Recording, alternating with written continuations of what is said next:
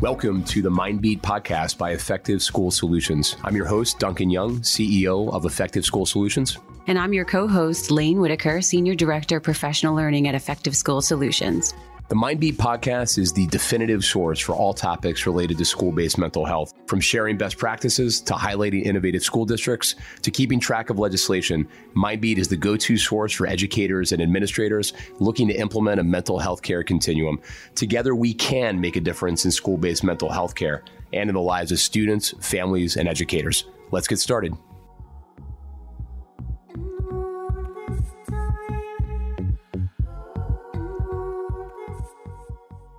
Hello, everybody. Welcome to another episode of the Mindbeat podcast. I'm Duncan Young, CEO of Effective School Solutions. And I'm Lane Whitaker, Senior Director of Professional Learning at Effective School Solutions. And we have got a great episode with you today. We actually have one of our teammates, Lisa Ciappi, who is the Chief Programming Officer at Effective School Solutions and is really one of the most knowledgeable individuals I know around school-based mental health, leads a team that does great work all around the country. And she's really going to talk to us about state of mental health in the 2022-2023 school year, as well as some very kind of concrete tips, I think, for educators and for parents when it comes to summer planning and how we can make sure that we're continuing to support the mental health of our students over the summer. So how are you doing today, Lane? I'm doing very well. How about you? Good. This is our people who listen to this aren't going to know this, but we actually do these podcasts in like we do multiple podcasts at the same time. And we've done 2 in a row before, but we've never done 3 in a row before. So how do you feel given that we're kind of at the beginning of 3 straight hours of podcasting joy? It's bittersweet. You know, I really love doing the podcast. I think it's a lot of fun. I hope that we're bringing some really good information to our listeners. So it's kind of nice to take a break for the summer though, but I'm going to miss it a little bit. So it's bittersweet. Yeah, we've got some support coming in throughout the next 3 hours. We're going to have an IV coming in if you got to keep hydrated. We're going to, we'll stop and do some calisthenics, some stretching exercises. Brain breaks, resets. You got it. All of it. So what's going on in your life right now? Everything good? Everything is good. Actually, I was thinking about you over the weekend. I was at a garden party. And I saw some. Wow, with a setup like that, go on, Lane, please. Well, we have talked in the past about that you have I'm an avid gardener. I really enjoy gardening, and you've talked about having a pergola in your backyard, right? You have a pergola. I do have a pergola, yes. And you were looking to maybe get some type of flowering vine or something on it. So I have a lot of flowering vines that are perennials that I love, clematis, right? But they have a relatively short bloom period. So I was thinking about this thing with your pergola, like what can bloom all year round, and to boot has some fragrance to it. Wisteria. And there are multiple varieties, but you want a climbing wisteria. And you got to pick whatever color works for you, but it comes in a variety of colors. I don't know what your backyard theme is. I don't know if I have colors. A theme. My backyard theme is grass. Right, so. But you know what I mean? I don't know if you have a predominantly one color of flowers, if it's like a white, or if you have really colorful backyard. I have an update on this actually. So my wife went to the local nursery, the gardening place. And so we have 2 big pots next to the legs of our pergola, and you can plant things in the pots. And she went and she came home and planted impatiens in there. Oh. I was not consulted on this. Yeah. They look very nice, but they're not. It's not a creeping vine, right? It's also an annual, so they're not going to make it past this year. And is a wisteria it's in a perennial. Well, see, I don't think a perennial will work though, because the pot is it's not below the ground. I think it would freeze, right? Unless I picked it up and moved it into a warm area. You probably can. I think if you have a deep enough pot, I don't know how big your pot is. It's a big pot. Yeah, then you'll probably be okay. Because I do a couple of tropical plants that you're supposed to bring in, canna lilies. They're like bulbs. They're beautiful tropical flowers. You're supposed to bring them in. I don't do any of that. Okay. If I have a deep enough pot, or if they're in the ground, they seem to come back. I might get 2, maybe 3 years before I replace them. Okay. But I think you'll be okay. And wisteria is pretty hardy. It's a perennial, so it's going to die off in the winter time and come back in the spring. But it's so fragrant. Either that, or if you can find a climbing lilac. I just think if you're in a pergola and you get a nice breeze, you want that nice floral smell. I love having a lilac near a window, or what are they called? Hyacinths near a window. They're really fragrant. I was doing my walk. I do a morning walk, and there was a half mile on my walk of just honeysuckles. So many honeysuckles. It smells amazing. This half mile that I'm just walking down the street with all these honeysuckles. It smells so incredible. This is why people people join this podcast. You join for the free gardening advice. You stay for the school-based You're mental welcome. health. You're welcome, listeners. So, there you go. Well, Lane, why don't we jump into it? We've got our top three for today. We've got our in the news, and then we're gonna go right into our conversation with Lisa. You want to get started with our top three for today? Let's do it. So I think a lot of educators have concerns over the summer about learning loss or the mental health of their students. So my 3 tips are, if possible, meet with students individually. And, in a primary school, that's probably a lot easier to do, or a small middle school. High school may be a little bit more difficult. But if you have the opportunity to meet with students individually to kind of discuss their summer plans, you want to recommend that families that need access to books or laptops or other materials over the summer, that they have, that the school is aware of that and can help find them resources to keep their kids, being able to do the projects that are assigned over the summer. You want to connect families with resources. Particularly if there's any type of like food scarcity or anything in the home, just so that they have some peace of mind, know that they'll be cared for during the summer. Then I think to add to that, number 2 would be the district should hold summer resource fairs to let kids know or parents know about different summer camps, particularly if money is an issue. There are a lot of free programs or reduced programs to keep kids busy and engaged over the summer. Also, there's just camps that are like for gifted children or kids with special interests that the school might have, access to or be able to get you in touch with, or if there's some type of specific focus. Again, I already talked about food banks. And then for number 3, you want to prepare engaging projects for students to do over the summer, because I think the typical thing is reading lists, and there's a lot of avid readers who enjoy that, but some kids are like, boring. And if you have a more engaging kind of practice or something that they can be on the lookout for in the summer, or just things that are going to be part of their natural activities, if you can really have kids think more deeply about them or a world around them. But, engaging summer projects. So those are my top 3. So like weeding my garden, mulching, Look, there's a lot of lessons in that. Heavy labor in the yard. And there's a lot of, maybe not manual labor. If you're doing some allowances for that. But sure. I think just having kids in the garden, I don't know if you do vegetables or just being a part of nature and just understanding being in the dirt and seeing how things grow and progress. I think that's a great science experiment for kids. So I've only tried growing vegetables once, and it did not go well. I didn't have I planted a garden, and when I planted it, I think it was in April, and there were not leaves on the trees. So I thought the area of the yard was sunny. Yeah. But it was actually, when the leaves came out, it was in the shade. So I grew like a cucumber plant, and literally all that I got all summer was one little stunted, like an albino cucumber. It was like a little tiny, it looked like a mutated, little tiny white cucumber. And, not edible. Sad. Like I did not. Sad. That right? was sad. And I haven't gone back to the well on the gardening. I do herbs. I'm not really a fan of. I did tomatoes one year, and they were really easy to grow, but I don't like tomatoes. So there was a million tomatoes sitting on the ground. Bees were coming. It was like, why am I doing this? Yeah. And then I just feel like you spend all summer to have like one watermelon or a couple of whatever it is. So I'd rather just have flowers and constant bloom. But I do like herbs because I cook with them, so they're useful. And rosemary is another one. Rosemary and lavender, they keep bugs away. So if you keep them on your patio, you can even just rub your hands in the lavender or the rosemary and put it on yourself, and the bugs will stay away, and you smell amazing. Wow. Again, come for the, herb-based kind of like, personal hygiene tips, and this is good stuff. Tip of the iceberg. All right, well, why don't we jump into in the news?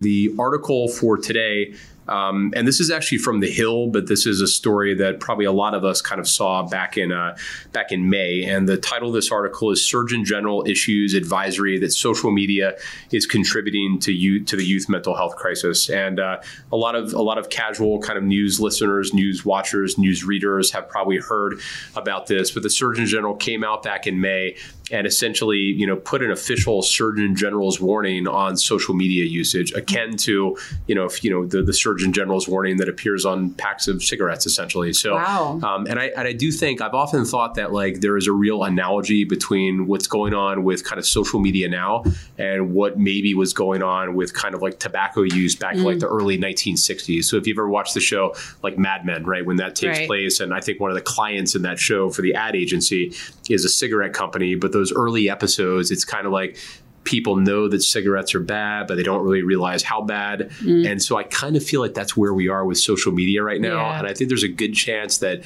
we're going to pull up as a society in 5 or 10 years and just look back at this time and basically say, like, what the heck were we doing back then? And why is there not more and better kind of common sense regulation kind of on this? I don't know if you can put the toothpaste back in the tube. Like we're all addicted. So, I don't know how we're all going to pry the phones from our hands at this point, or social media. I'm not really sure. Well, a couple of the things that this that I highlighted kind of in this article. One was just some of the background statistics. So adolescents between the ages of 12 and 15 who spent more than 3 hours on social media daily have double the risk of developing symptoms of depression and anxiety. And that's from a study that was conducted back in 2019. Teenagers on average spend 3.5 hours per day on social media. Now, what I don't know here is whether social media is defined as like, Snapchat, Instagram, Facebook, not that young people really kind of use that, or if it's defined as kind of technology usage in general. I suspect it's kind of the latter and not the former, because I think with my kids, it's more of an issue of just like, I'm going to watch Netflix for like, 72 straight hours versus like, being on Snapchat kind of that long. I think both are a challenge. Well, there's a bunch of ones that we don't even really know. Like my son just told me about a new one called Be Real. Have you heard about this one? Yeah. There's so many more that that's the one. That's the one where you're kind of given an alert every day, and you have to stop whatever you're doing and kind of like take a picture of. Like, exactly. And the premise behind that, my understanding of it is anyway, that it's different than Instagram, where it's really prepared and oftentimes kind of phony. Where this is whatever you're doing, you have to stop, or it's not accepted. But it's still asking you to drop literally whatever you're doing in your life, no matter what, and basically be kind of like in direct response to a box that you're holding in your hand. So that doesn't seem. That's true. It seems like you're trading one set of issues for another. This is what I mean. There's so many. I don't know that it's one particular app. Like it's the combination of this, that these ideas are being reinforced wherever they turn. It's a challenge for sure. So a couple of the other points that the Surgeon General made here, I thought it was interesting that he basically pointed out that the onus for managing healthy social media use isn't just entirely on parents. So what he's basically saying is that there needs to be a role for social media companies to regulate themselves, and they don't have a good track record on this. Right. I think they have a track record of doing a lot of like kind of cosmetic on the surface types of things, but they have not been very transparent with kind of their algorithms and how they work. And I think they've probably consciously or unconsciously put up some barriers towards common sense regulation on this. And like anything with regulation, I think we've got to be careful about unintended consequences, because social media obviously has some good aspects to it as well. But I do feel like there's going to have to be a role at some point here for, government to get involved and promote a set of standards. I hope that can come from within the industry, but we'll see how it plays out. I'm curious what other countries are doing. They've got to be experiencing these same things. I don't know what the response is from other superpower countries. I'm curious. It's a good question. Not sure. So, funny. So interesting stuff. And I think just another sign that there continues to be, I think, nationwide, even global kind of galvanization and momentum around and awareness around the youth mental health crisis and the things that we need to do to keep our students safe and to continue to support their mental health and wellness. There's a whole conversation there, too, about what schools are doing about the use of phones in schools. I mean, I think it really ends up classroom to classroom, teacher to teacher, rather than having school-wide policies or district-wide policies. And I think that that's a real challenge for districts. I think you have a lot of parent pushback. Like, this is my phone. I buy this phone for my kid, and I want to be able to access my child. But, there's a lot of other things that are going on with the phones during the school day. So for sure, I really applaud the teachers who just say right up front at the beginning of the year, first day, that's not what we do here. It's part of your class participation grade to turn in your phones. But I'd like to see districts, take a stance on it, I agree. Yep. All right, well, why don't we get into our very special guest for today? Yes. And our very special guest is Lisa Ciappi, who is a licensed clinical social worker, and she is the Chief Programming Officer at Effective School Solutions. So Lisa's been working in various clinical settings for over 20 years, but the last 12 years she has been with us here at Effective School Solutions, and she's going to tell us about her role. So I'll be kind of high level with it, but really she supports all of our clinical programming in the organization. So all of our kind of therapists across the country kind of working in schools and school districts ultimately report up into Lisa's organization. She is a proud mother of 2 great kids and is just passionate about mental health with a particular focus around adolescents and families. So welcome, Lisa. We're really excited to have you with Lisa. us today. Hi. Thank you for coming. Thanks for having me. I'm very excited. All right. Well, I'm sure you get this question a lot, but what exactly is a Chief Programming Officer, and what do you do as part of that, lofty and grandiose title? I think I'm figuring that out day by day now. Like you said, I oversee all of the clinical programming in ESS, but it's not just about the clinical programming for our students. I think it's also about our communities, our schools, our teachers, administrators, making sure that we're also having education and professional development on the top of mind for students, and really informing communities, because at the end of the day, we want to make sure our students are successful. So I think the clinical programming is really, really important in making sure that if a parent has given us the ability to service their student and has given us their trust, we owe it to them to make sure we're providing high quality clinical care. So that's a big part of it. But there is a whole wraparound, that we'd like to do for the students to help them feel supported. And that's really kind of part of the ESS mission, is making sure that we're supporting the students in a wraparound approach. Thank you, Lisa. I also just want to mention you were part of the one of the original members of ESS. Am I right? So yeah, it's been a long time. It's been a long time. So maybe you could tell us a little bit about what that's been like being here since, if not the inception, pretty close to Almost. it. And then if you could tell us a little bit about your background and how you got to this place and what you enjoy about school-based mental health. So ESS, it was very small when I came on. I actually saw it from being created. I worked at the out-of-district placement that the owner there was kind of developing ESS and its model, and just being a social worker in out-of-district placement. And that wasn't the first one that I've worked in. Just seeing students really being isolated from their communities, not being able to be a part of, getting back to school on time, to be able to do sports and all that kind of stuff. It could be really isolating in out-of-district placement. I think there are so many benefits to be able to support students in a smaller setting with intensive clinical services, but there are students that could flourish in their communities and have access to all the things that their communities can offer if they just had the right supports in place. So that's obviously where ESS kind of came from. And a lot of my experience has been in out-of-district placements. I've worked in residentials. I've worked in juvenile justice. So I really am passionate about working with youth and families. I feel like there is a lot of work to be done with our youth. I think they are, product of their environment. And for me, it's just always been something that got me up in the morning, is being able to impact that and help them see their worth, and help them navigate and hopefully, impact a greater sense of success for them down the future. So it's always been my passion is children and families, for sure. I've always liked social work. I think I was always, if I saw somebody sitting by themselves at a restaurant, I'd be the first one to go over and try to talk to them, and just kind of my nature. So it's been I'm glad I am able to do what I do and make it my career. I'm very fortunate to have that. So yes. Well, thanks for sharing that. Yeah.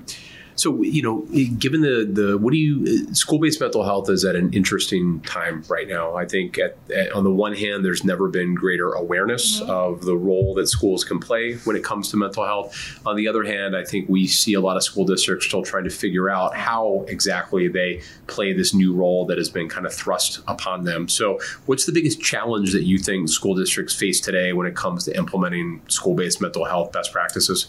I think there's a couple. I think first and foremost, Funding, as we talked, I think, as we all know, sometimes, funding for school districts can be a challenge. Some districts have a deficit of funding, so now they've kind of been tasked with this responsibility to support our youth and to provide services, but they don't always have the funding to be able to support that. So funding, I think, is definitely one of the challenges, especially this year. For whatever reason, there's definitely been various districts that are struggling just to try to find the funding to sustain mental health supports.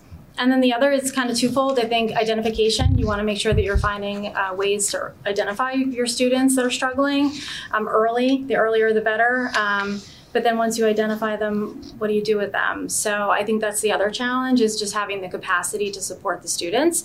I think so many, districts have so many wonderful guidance counselors and social workers that really work really hard every day to be able to support their students. But at the end of the day, their job is also to do testing, IEPs and 504s, and work with the teachers. So their sole purpose is not to then support every student individual therapeutic needs. They don't have the capacity to do that. So it's kind of hard now that you've identified these students. What do you do with them? Who supports them?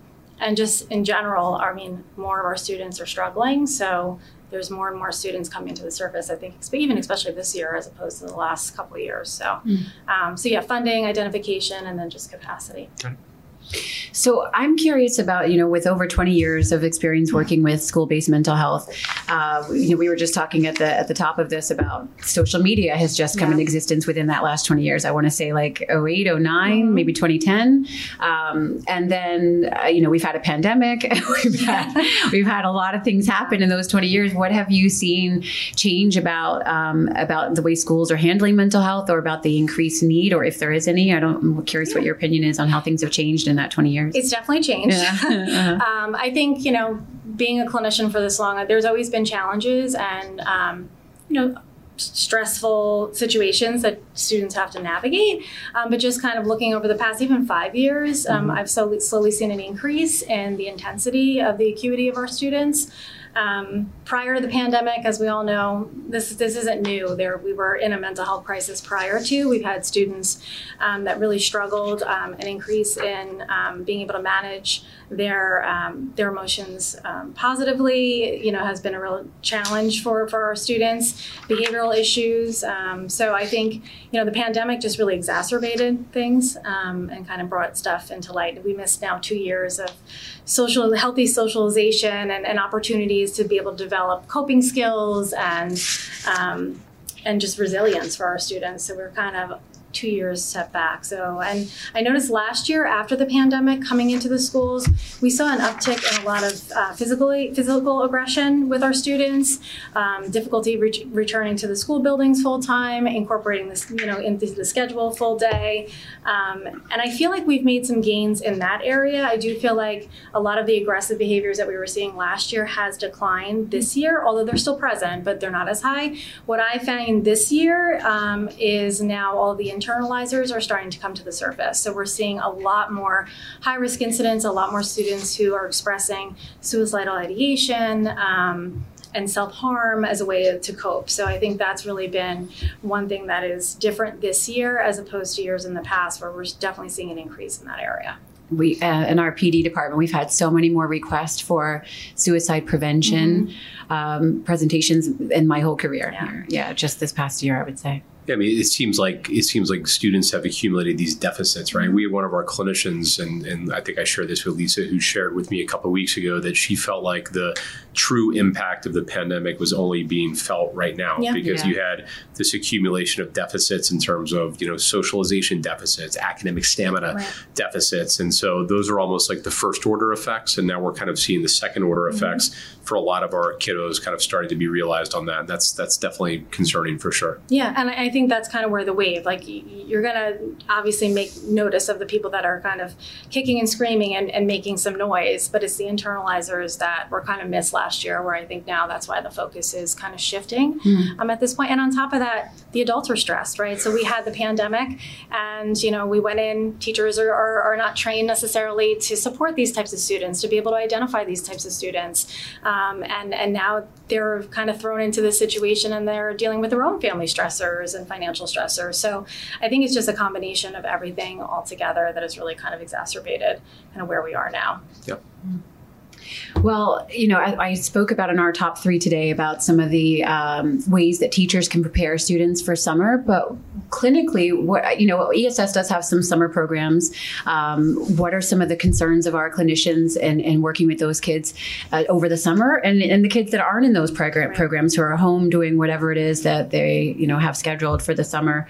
What are your big concerns for our students over the summer? I think if we just think about even ourselves as adults, I mean, if we go on vacation, coming back even from a vacation is sometimes hard to go back to work and get back into the swing of things. If you think about developmentally, an adolescent who's home now for almost 2 months with no schedule, and then just to transition back to school regularly with a student that quote unquote has good coping skills is challenging. So then you put in all the other stressors on top of that, and being able to sustain and be healthy over the summer overall, and then get back to school is going to be a little bit more challenging.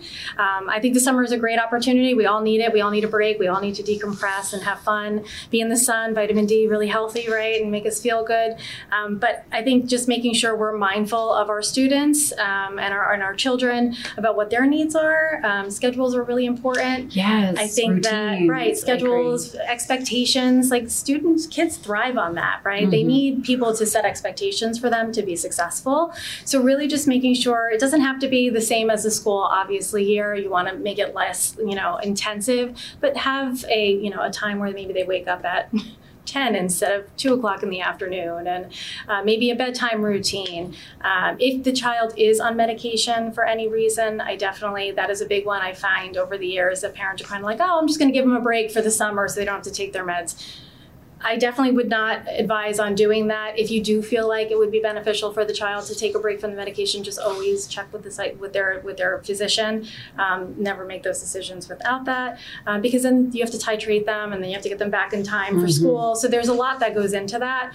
But I think, just trying to have a good balance. I think for schools right now, I think what's really important is just identifying what students' needs are, educating families, like you had said earlier, Lane, educating them on resources, if there are any food banks, because we have to remember school for a lot of these kids is a safe place. Exactly.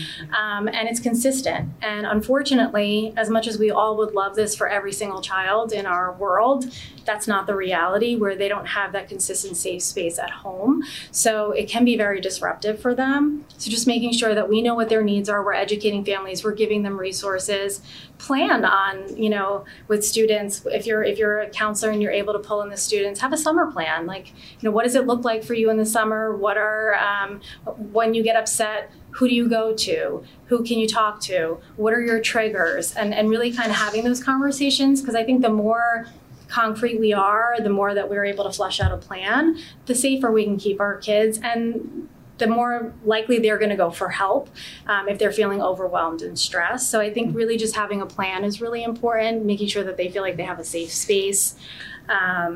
Setting goals, having a daily goal, a weekly goal, whatever that might be, but just keeping them engaged and energized throughout the summer. And of course, limiting screen time. I know we talked about that, as hard as that will be, because it's like, oh, I have nothing to do today, so what am I going to do? Look at Snapchat all day long. But it could be really isolating, and the impact of the perfectionism that is being kind of shown on it, like you said, the other app that kind of like Be Real in the moment. There's a lot of expectations and standards that are so unrealistic and so much pressure on our students that continued focus day in and day out can definitely have an impact on their well-being. So definitely just trying to limit that, maybe finding healthier outlets on social media. As Duncan said, that not all of them are always bad. Gardening sites, cooking gardening, sites. Right? I am not a good gardener. I'm very bad at it. I've tried several times. I kill everything.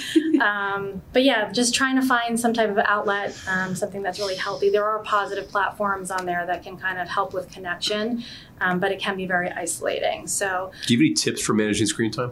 Oh, do I have tips? I do have timers on my kids' stuff. As much as my daughter does not like that, we definitely have some timers on there. Just, sometimes when it comes up, if she's done with it, we can negotiate and talk about, okay, fine, we'll give you a little bit more time.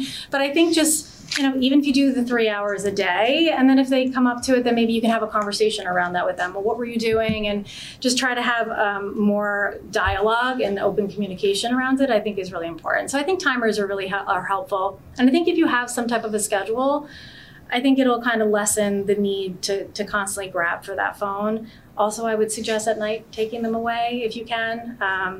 They don't really help with sleep. Yeah, keeping them outside. They're terrible, right? Keep them Because outside like of the room, the constant flashing of the lights or the buzzing of all the things that are happening. They're staying up to an hour before bedtime now. Right. You shouldn't be watching You should be, anything. because if my son is on his phone till really late, it takes him a very long time So to fall stimulated. asleep. Right. The blue light, right? So and sleep is so important for our well-being also. So You just said blue light. My son started wearing those blue light glasses. He said that's helped a lot. has it? Yeah. Yep. yeah, that does help. My daughter had those too. But yeah, I mean, I think cute too. They are. You found a cute They're pair. very fashionable. Glasses are now fashionable. But yeah, I think just having plans in place for our kids, some structure, letting them be kids and have fun, but just remembering having a schedule, having a routine is really healthy. Setting expectations, that's what kids need to thrive. So I think that, if we can and education. So all those things I think would really be helpful for students over the summer. As I'm listening to you talk about the things that, people should be mindful of with students' mental health over the summer, I'm thinking, well, that's a big part of what happened during the pandemic, that those things is an extended version of that summer, right? Where I think so many staff and teachers don't realize that even if a kid constantly complains about school, that might be the brightest part of their day and that it's the only predictability that they have. I know my schedule. I know what I can count on, what to expect. That predictability really helps promote self-regulation. So you're describing. And my meal, I have consistent meals. Yeah, I the think food we forget insecurity. about all of these other aspects that come into kind of these breaks. Right. Even if, I'm sure teachers can relate, and other people that work in schools, is like when we have Christmas break, what does it look like when we come back? I mean, the kids are unfortunately really dysregulated and having a really hard time readjusting. And again, as much as we would love the home environment to always be a wonderful, safe place, unfortunately, that's not everybody's reality. So just to be mindful of all those around us and making sure that we're providing them with all the tools and tips and resources that they need. Yeah. So what's in your go-to mental health toolkit? So how do you kind of, stay self-regulated and decompress, et cetera? Well, I think exercise is always a good one. And I think that's a really good one for students to be able to engage them in the summer because, they're young, it's cool to go for a run, maybe not with mom, but go for a run or play wiffle ball or kind of do those kinds of things, like me jumping in the trampoline last night, which was totally, I was out of breath and totally not my best moment. But I was outside with my kids engaging in some physical activity. So I do think that is always really healthy, a good release of endorphins for them.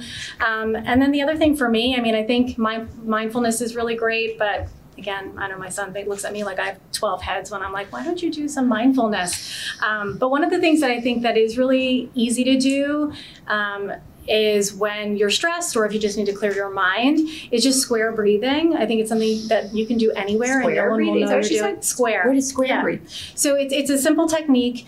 You can do it anywhere. No one will know that you're doing it. So that's why I think it's also good for kids because it's kind of like nobody's like sitting there tapping their, the tapping technique and no one can see you doing what you're doing. So you just really, it's really 4 steps. It's like you picture the square. So the first stop is you really just exhale all of the breath in your lungs, then you inhale for 4 slow seconds, then you hold it for 4 seconds, then you release it for 4 seconds, and then you hold again for 4 seconds before you start. I like that. So it's 4. I'm square breathing right now. Square breathing. I'm doing it along with Lisa's description. No one would know that you were doing it. And it's actually really good to either help you calm down, to refocus if you have anxiety. Yeah. It's a good way to kind of reground yourself. So I think that's kind of one tip, I'm going to add that to my reset list. Square breathing. There's a lot of breathing techniques. If you look online, there's tons of different ones. There's tons of different grounding techniques that you can do with kind of focusing on areas of your body to kind of release stress. But I think square breathing is one that you can do anywhere that no one will really know you're doing, and it's really helpful. So cool.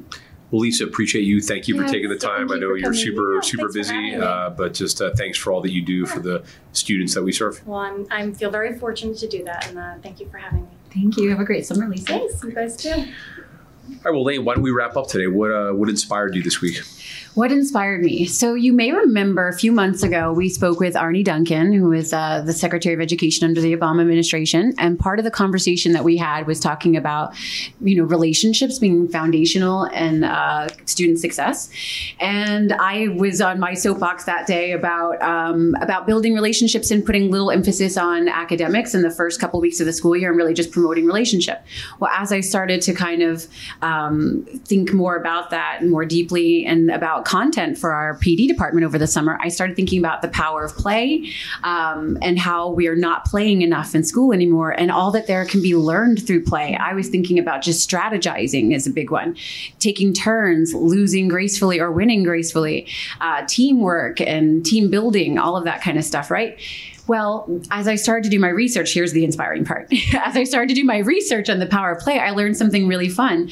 So, if you're familiar with the idea of intermittent fasting, it's a weight loss technique, but the real benefit of it is that your body is practicing autophagy if you're not spending as much time digesting. If you have a window of, say, 4 to 8 hours, then the other part of the day, your body doesn't have to focus so much on digestion and can divert its attention to really important functions in your body. That process is called autophagy, cellular turnover, and liver processing toxins and all these kinds of things, right? So similar to that with play, if you have a really rigorous academic lesson, like let's say an algebra lesson, right? And it's multi-steps and all this, the best thing you can do for a kid after a lesson like that is not to drill down on more exercises and note-taking and homework that night, but is to go outside or have some type of unstructured play. And the reason for that is that, like autophagy, your brain is able to focus on, it's actually very active during that playtime. It's able to focus on where to store those memories, how to access them again, how to cement this memory here, and all of, a lot of really important things are going on academically in your mind during that playtime. So I was inspired by that we need to be playing more and that adults need to play more. To your point, how you talked about having physical activity with your kids, that we're not in our bodies enough. We're really in our head. We're not in our bodies. The more we're, it's a mind, body, spirit connection, then the other things will come, that academic stuff will flow. So I was really inspired by my research as I continue to do that and develop our content for next year. Good stuff. That's a great one. So, so mine is a little bit different. And I can't remember if I've talked about this on a previous podcast, but my daughter is on the track team at her high school, and she's gotten into long jump. So that's kind of become her kind of signature event, and she's really. So what's been inspiring to me is watching her go from someone who literally had never done a long jump before 2 months ago to the point where she's like competing in kind of county tournaments and things like that. So that's been pretty cool. I become like her de facto coach on this, even though I have no idea what I'm doing. But my job is to show up and like videotape her like doing 100 long jumps and then looking at the videos with her and being like, oh well, that looked pretty good and your approach was good on that. But what I kind of like about it from a kid development standpoint is there's really kind of only 4 inputs into a good long jump. It's like how fast you run up to your approach. There's your actual launch. There's kind of like your tuck and how you carry yourself through the air. And then there's your landing. So I feel like from a goal setting standpoint and from the standpoint of kind of like getting better at something, it's a good opportunity for a kid to go and kind of break down this task into component parts. And then, hopefully she's in 9th grade. So hopefully over the course of her high school career, she's got 4 things like that all hopefully lead up to just kind of jumping 2 inches further, 3 inches further, 4 inches further. And so that's kind of cool to kind of see that development and that goal setting. And it's really been fun to watch her get into it and to have, I think one of the things you always look for with your kids is having them be kind of, self-directed goal setting kind of with them. So that's really cool when she's like, hey, will you take me out to the track and kind of, and help me with long jumps and things like that. And I want to say like, hey, you're asking, I don't know how much help I'm going to be, but I'll go to the track kind of with you. So that's been kind of a cool experience the last couple of months. Check out Tara Woodhull. I forgot what her maiden name is. She's recently married, but she's a really cool long jumper. She just graduated from like University of Texas, but she's like a real big influencer around long jumping and stuff. Cool. You should check her out. Yeah. Tara Woodhull. Yep. Yeah, there's some good YouTube stuff as there is kind of with anything else. But Tara Woodhull, I will definitely check that out. That's so cool. How old is she? She's 15. That's so cool. I love that kind of gumption and determination. Yeah. That's awesome. So definitely good stuff. So, well, Lane, good to see you until the next podcast. And thanks to everyone for joining in and listening to another episode. We will speak to you next time on another episode of the Mindbeat podcast. As always, like us, share, subscribe, whatever. Smash that like button. So. You know what to do, everybody. Yeah, Thank you for being with us. The Mindbeat podcast is a production of Effective School Solutions. Mindbeat represents the opinions of Duncan Young, Lane Whitaker, and their guests on the show. The content here should not be taken as medical advice. The content here is for informational purposes only. Please consult your healthcare professional for any medical questions. This podcast should not be used in any legal capacity whatsoever, including but not limited to establishing a standard of care, in a legal sense or as a basis for expert witness testimony. No guarantee is given regarding the accuracy of any statements or opinions made on this podcast. If you or someone you know is experiencing a mental health crisis, please call the 988 Suicide and Crisis Lifeline, the SAMHSA National Helpline at 1-800-662-HELP, or your local healthcare provider.